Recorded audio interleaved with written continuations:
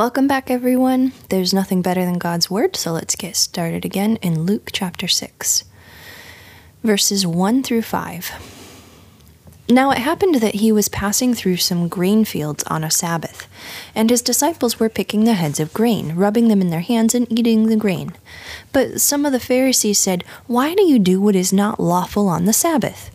And Jesus, answering them, said, "Have you not even read what David did when he was hungry, he and those who were with him? How he entered the house of God and took and ate the consecrated bread, which is not lawful for any to eat except the priests alone, and gave it to his companions. And he was saying to them, 'The Son of Man is Lord of the Sabbath.'" Here we have another run-in with the Pharisees. Jesus' disciples picked heads of grain, rubbed them together, and ate them. God allowed people to eat from their neighbor's yard. You can see in Deuteronomy 23-25. So this was not an issue of theft. The issue in the eyes of the Pharisees was that they were doing it on the Sabbath. The Sabbath, which was Saturday, was a day that was separated for the Israelites to worship God.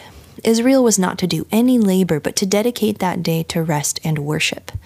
Sabbath reflects how God worked and then rested in creation. The Israelites were to do the same, work the week and then rest. A curious twist. Now we worship on Sunday, the first day of the week, because Christ died on the cross for our sins when we could do nothing. He gave us his grace and salvation. We work to glorify him out of gratitude, not for salvation. As we see throughout the Gospels, the Pharisees interpreted the law too strictly. They leaned on the legalistic side, so much so that they enforced harsher rules for fear of getting close to breaking the original rules. The Pharisees considered that rubbing heads of grain together was, in a smaller sense, the same as working a field. Jesus responded to the Pharisees with the Bible. He told them about David in 1 Samuel 21, 1-9. David was running for his life from Saul, the king of Israel. David approached the priest asking for food, and the priest gave him consecrated bread that was usually meant only for the priests. Exodus 25, verses 23-30, and Leviticus 24, 5-9. No one would argue against this. David was God's anointed. He was a big deal. His lineage would bring the Messiah. Jesus showed that David was allowed an exception because of the special circumstances and the priest's blessing. David was being chased by Saul for being God's chosen. Can you see the parallels? Jesus and his disciples had permission to be above the legalistic man-made law from Jesus, who was God's anointed one. He was God. He made the laws. He made the days. Like David, Jesus was being persecuted by those who feared him. You can see the parallels.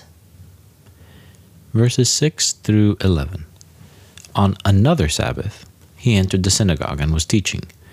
There was a man there whose right hand was withered. The scribes and the Pharisees were watching him closely to see if he healed on the Sabbath, so that they might find reason to accuse him. But he knew what they were thinking, and he said to the man with the withered hand, "Get up and come forward." And he got up and came forward. And Jesus said to him, "I ask you, is it lawful to do good or to do harm on the Sabbath, to save a life or to destroy it?" After looking around at them all, he said to him, "Stretch out your hand." And he did so, and his hand was restored. But they themselves were filled with rage, and discussed together what they might do to Jesus. Can you tell Luke has a theme here? On yet another Sabbath, Jesus was teaching in a synagogue, and he saw a man with a withered hand. The Pharisees saw this and were waiting for a chance to pounce. Jesus was a threat to them, and they didn't like him. If he healed, they would accuse him of working on the Sabbath and of being unholy. But, as we saw before, the Jews were simply called not to work. Again, an exception was made for doing good. Knowing the minds of the Pharisees, Jesus called the men over and posed a question. Is it right to do right, or to refuse to do right and do wrong on the Sabbath? No one answered, so God showed them. To avoid doing right is to do wrong. He showed himself again as Lord over the Sabbath.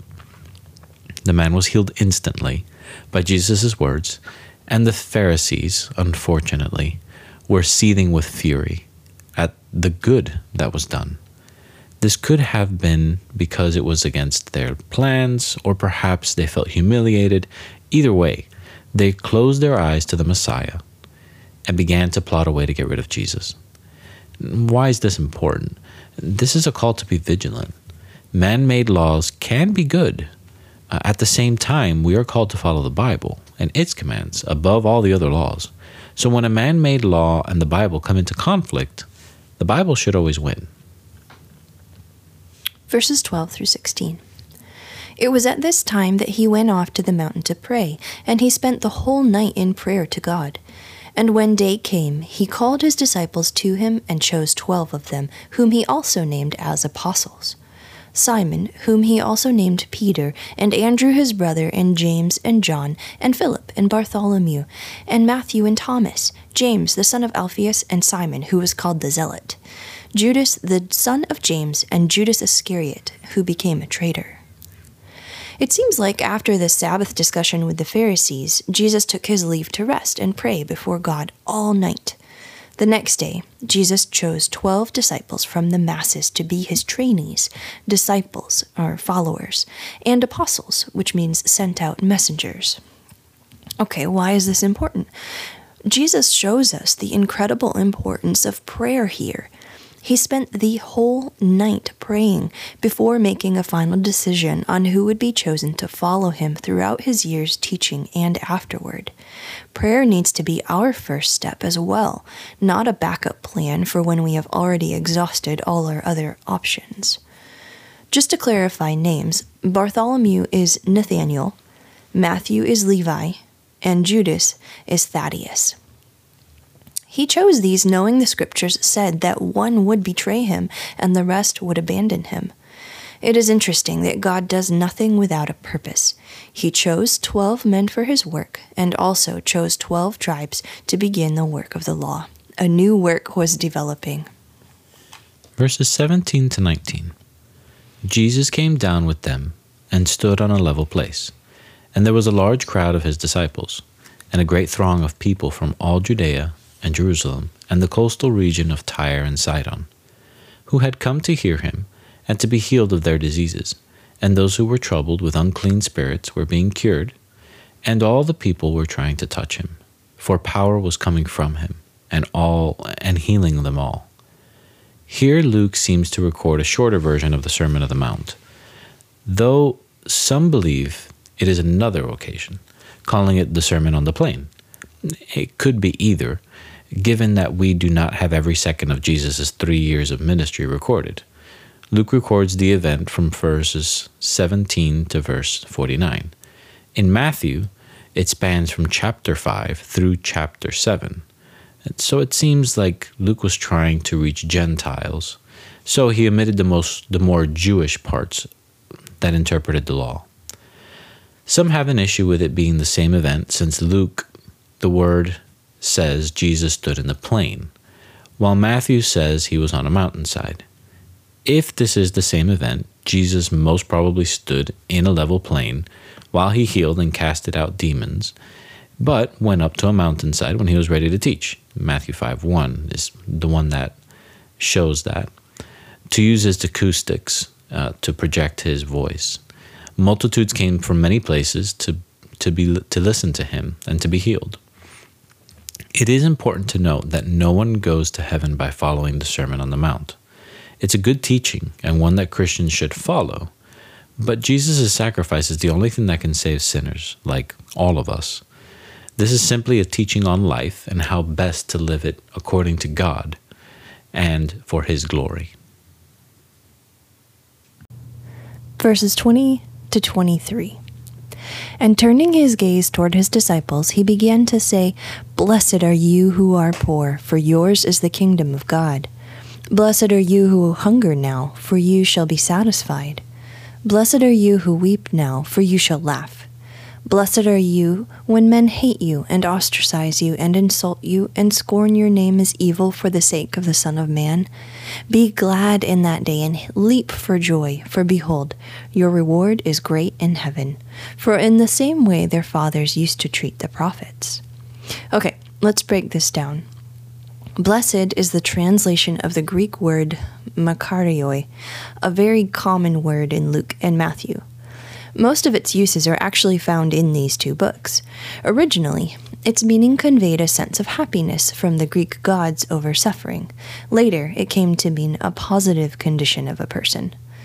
Throughout the word, meaning the Bible, we see that the truly happy person is the one who trusts, waits for, fears, and loves God. Deuteronomy 33 verse 29, and Psalm 84:12. This is considered the Beatitude section of the sermon. Beatitude means be this attitude. Pretty simple, huh? They take what is a bad situation on earth and deepen it to something that can honor God. Now, another important note here is that these are not requirements for salvation. These are blessings for believers. How do we know this?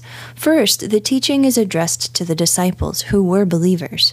Second, in verse 22, there is blessing for being persecuted for the Son of Man. There was no one that I know that would allow themselves to be persecuted for something they do not believe. So, this is clearly directed at believers. Does "blessed are you who are poor" mean that we need to be beggars? No. In his telling, Matthew includes the words "in spirit," which can be applied within context to this verse. The poor in spirit are humble. Humility is the hardest step for many trying to enter the narrow gate of salvation, because this means they must kill their pride. The humble are the only ones God can save. Isaiah 57:15, 1 Peter 5:6. Also, we can note that those who followed Jesus were actually poor. They left everything to follow him. In either situation, if you are poor and saved, the kingdom of heaven is yours. Blessed are you who hunger expresses much the same concept. We do not need to be physically hungry to be good Christians, but if we are, there is hope in heaven where we will be satisfied. Our hunger needs to come in the form of a desire to know God and fall more in love with him. Blessed are you who weep, you will be comforted. One day, the tears we weep will be wiped away by the one who died to make all things right. What an amazing comfort. The final beatitude Luke includes is, "Blessed are you when men hate you for the sake of the Son of Man." This is not when we are made fun of for having funny glasses. It's solely when we are hated for loving and following Christ. Although we are called to seek peace with all, from Romans 12:18, there will come a point where people will hate us for our belief in the truth. In following Christ, we are going completely against the current of the world. But in this persecution, we can be joyful because our reward will be in heaven. Not only that, but we are following the example of God's very own prophets who were also hated and often killed for obeying God. Why is all this important? What's something we can take away from this? Life can be difficult, absolutely. Where is your hope during those times? Where is your peace? If it is in this world or its temporary things, you will be depressed for the rest of your life because this world does not satisfy. How mistaken we are when we feel like material blessings will bring us joy. Money, possessions, positions, pleasure, popularity, they can never bring true, lasting happiness. That is solely God's department. He made a way for us to be satisfied and happy, and that is only in Him. This is, again, a demonstration of the great reversal of the kingdom of God. 24-26. But woe to you who are rich, for you are receiving your comfort in full. Woe to you who are well fed now, for you shall be hungry. Woe to you who laugh now, for you shall mourn and weep. Woe to you when all men speak well of you, for their fathers used to treat the false prophets in the same way. We continue with some tough verses. Jesus speaks of woes or misery for different people. Woes was kind of like a condemnation. It was kind of the opposite of the beatitude. These are the opposites of the Beatitudes. So we can derive the meanings of woes from the Beatitudes. The disciples and others had given up everything to follow Jesus, but some would refuse to follow him. Among those would be those that were rich. They were arrogant or dishonest. And we can see that in Proverbs 28:11, who instead of receiving the kingdom of God, like the poor, would receive their full comfort in this fleeting life. Those that do not seek God, who do not hunger after him, would one day desire him, but remain hungry. Some would laugh now, but weep later. Some will seek fame and comfort now, only to miss the eternal blessing. These place temporal things as their gods and would replace them. For this, they will be cursed eternally. They choose to ignore the gravity of eternity now, preferring to live pretty much enveloped in their own world. Many choose the finite comforts that are available in this world over Christ. They will receive their curse for rejecting the Son of God. And just in case, please note, and we'll get into this as we dive into various doctrines and various teachings, there's nothing wrong with comfort, but there is something wrong with seeking to be satisfied in them rather than in Christ. Seeking these things more than seeking Christ, or placing any of these things as more important than any other person, that's wrong. Why? Because only God is worthy of our praise and honor.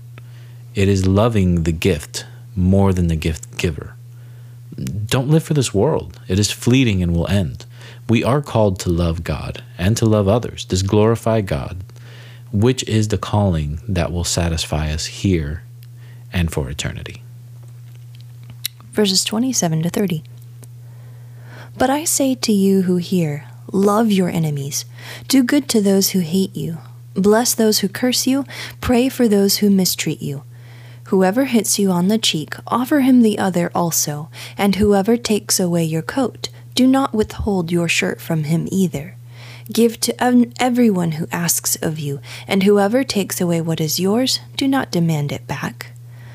Wow, what a section. Jesus truly was amazing with his words and his application. We are given many ways to treat others in this section, but we can see a thread that holds it all together. Love. All of these actions are not done naturally by man, but when we have Jesus within us, they are doable. We receive the ability to be truly righteous. The first part is extremely difficult. Love your enemies, those that hate, curse, and mistreat you. What an honor it is to have the opportunity to act like our Savior. Jesus was hated by many, yet he died for all. We are called to fight hatred with love. This includes all groups and people that are against the Bible and its teachings. Let me say it another way. We are called never to hate any person. We may hate sin, we're supposed to hate sin, which is offensive to God and his holiness, but we must love the person and desire the best for them. We bless them, we pray for them, and we love them without condoning their sin. Notice, this love is not necessarily full of emotion. This is basically a denial of your emotions and choosing to love those that hate you despite how you might feel. The command here is not to wait until we feel love, but to decide, to choose to love. An application of this that certainly does not come naturally to us is to do good to those that mistreat us.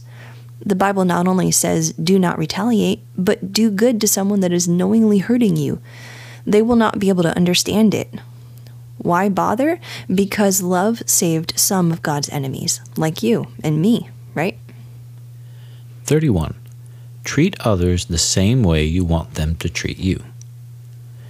Treat others like you would like to be treated. So before you condemn or judge someone, place yourself in their shoes. Before you act, consider how you would like to be treated in the same circumstance. This is not dependent on your behavior of the other person, but on the Christian's love that is copying God's love toward us. This love is unique to the Christians. No other worldview calls for this. All other worldviews call followers to abstain from hurting others. But Christianity calls for us to actively love others, even when they are hateful towards us. Verses 32 to 36. If you love those who love you, what credit is that to you? For even sinners love those who love them. If you do good to those who do good to you, what credit is that to you?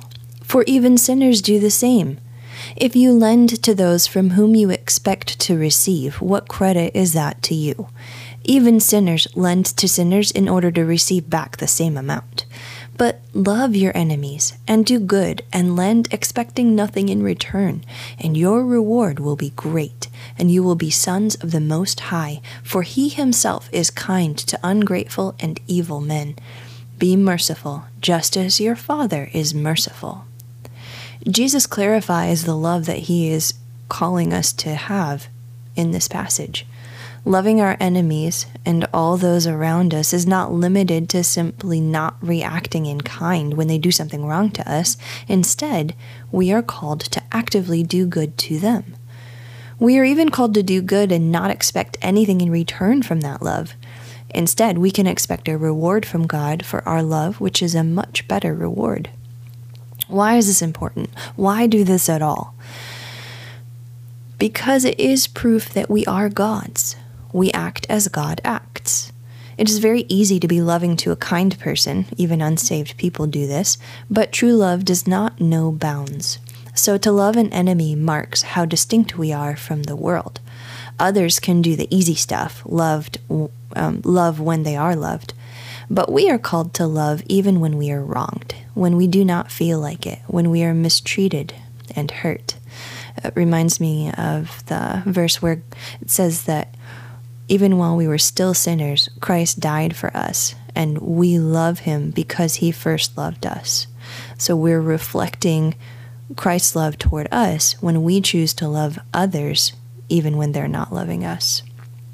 Now, will our enemies never get judged for their wrongdoing? Well, we can leave that in God's hand. You are not judge or jury to be deciding that, and that is where the next section goes. 37 to 38. Do not judge, and you will not be judged. And do not condemn, and you will not be condemned. Pardon, and you will be pardoned. Give, and it will be given to you. They will pour into your lap a good measure, pressed down, shaken together, and running over. For by your standard of measure it will be measured to you in return. Be merciful. Do not judge, do not condemn, do pardon. All of these things have to do with relationships. If forgiveness can be given, give it. Let love cover sin when it's possible. And we see this in 1 Peter 4:8. Now, let me clarify something. When it says to not judge, it is not saying we should accept everyone's sin without processing it. The Bible in other places encourages to judge. In the courts, for example, Romans 13, in the process of church discipline, where one Christian is being judged for their sin within the church, and also on a personal level, and we'll talk about that more below. We are called to stop finding fault in other people, to stop nitpicking others' entire lives. We are called to stop gossiping about those failures and flaws. We are called to stop assuming we know the entire story behind someone's actions. Instead, where things are unclear, and when we can, we simply forgive. We see here that you reap what you sow. If you plant judgment, you will receive judgment. If you condemn, you will be condemned. If it is not an outright sin, learn to forgive. God will deal with that person in His time, not yours. If it is an outright sin, there is a process given by God to confront that.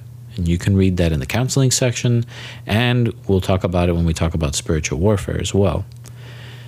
The image here is as we give to others, God will give much more to us. Please note 2 important things. First, God's reward to us may come in this lifetime, and it may not. And second, we should not give to get.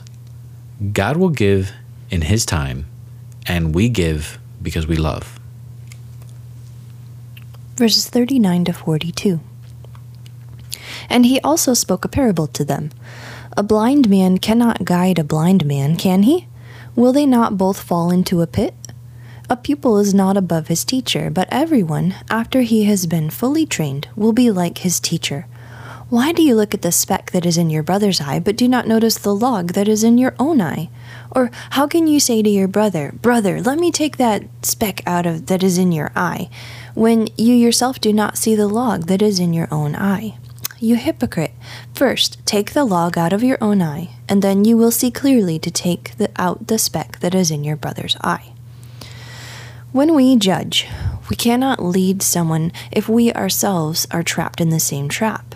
For example, if I'm a bank robber, I can't condemn you for stealing an eraser. That is pure hypocrisy. When people do that, and they do, it is like the blind leading the blind, or the student saying he is superior to the teacher. It's plain and simple silliness. Jesus also describes a person with a big log in their eye trying to take out a tiny splinter from another's eye. It's ridiculous. Before you accuse anyone of anything, you need to check your heart. We are often, at least in part, to blame for conflicts, even in very small ways. It takes two to tango. We are called to remove our sin before we even consider another's sin. Sometimes it is necessary to talk to others about their sin. We are simply called to clean our hearts before God first. We are called to warn fellow Christians of sin and gently and lovingly bring them back to God. The goal is always reconciliation, but we cannot be hypocritical in the process. Are we called to judge? Yes and no. We can judge after we get the plank out of our eye. We cannot accuse others of sin when we are struggling with the same sin, and we cannot judge motives. We can judge, but most of the time, especially with the unsaved, we are called to love instead. 43 to 45. For there is no good tree which produces bad fruit, nor, on the other hand, a bad tree which produces good fruit. For each tree is known by its own fruit. For men do not gather figs from thorns, nor do they pick grapes from a briar bush. The good man out of the good treasure of his heart brings forth what is good, and the evil man out of the evil treasure brings forth what is evil. For his mouth speaks from that which fills his heart. Our actions are very much an indication of what is in our hearts. By our actions, people will know who we are. He gives an awesome example. Good trees can only give good fruit, and bad trees only bad. We cannot get apples from a thorn bush. It is not going to happen. In the same way, our hearts can only produce what is in them. We speak from what is in our hearts. Believers do sin, but they are becoming more holy, more like Christ every day. And the question we have to ask ourselves is, are we? And why is this important? While some may give excuses for their sinful behavior, the Bible tells us plainly, this is what was in their heart. And in our hearts, when we sin, we must fill our hearts with the fruit we want to see, because our hearts can only give what they are filled with. Verses 46 to 49. Why do you call me Lord, Lord, and do not do what I say? Everyone who comes to me and hears my words and acts on them, I will show you whom he is like. He is like a man building a house who dug deep and laid a foundation on the rock. And when a flood occurred, the torrent burst against that house and could not shake it because it had been well built. But the one who has heard and has not acted accordingly is like a man who built a house on the ground without any foundation, and the torrent burst against it, and immediately it collapsed, and the ruin of that house was great. We see here God describes the hypocritical side of many in this final portion of chapter 6. Many call him Lord of their lives, but they only hear and do not act. They do not allow Jesus to change their lives. To illustrate, Jesus describes one man who truly hears God's words and acts on them as a man who builds a good foundation, salvation, and then builds a house on it. The foundation is like the person's salvation through faith in Christ. The building of the house is representative of that person's obedience to God. Temptations, trials, and circumstances of life come, and the house does not budge. But there's another that simply makes the house with no foundation, a person who only goes through the motions of obedience. There is no real change of heart, simply an obedience that does not want to get in trouble and likes doing the right thing to look good in front of others. When all the same trouble comes to this person, he is destroyed. All his outward deeds are useless. So what can we learn from this? It's not enough to simply call Jesus Lord. Even the demons believe and tremble. We must trust him and do what he says from the very foundations of who we are. We must be saved and then allow God to change our hearts however he pleases. If we are not saved by faith through grace, we do not have salvation. We cannot depend on ourselves for salvation, but solely on God. After this, we can work empowered by God for his glory to obey him in all that we do. How is your house coming along? Where and how are you building? Thanks for joining us. That finishes up chapter 6.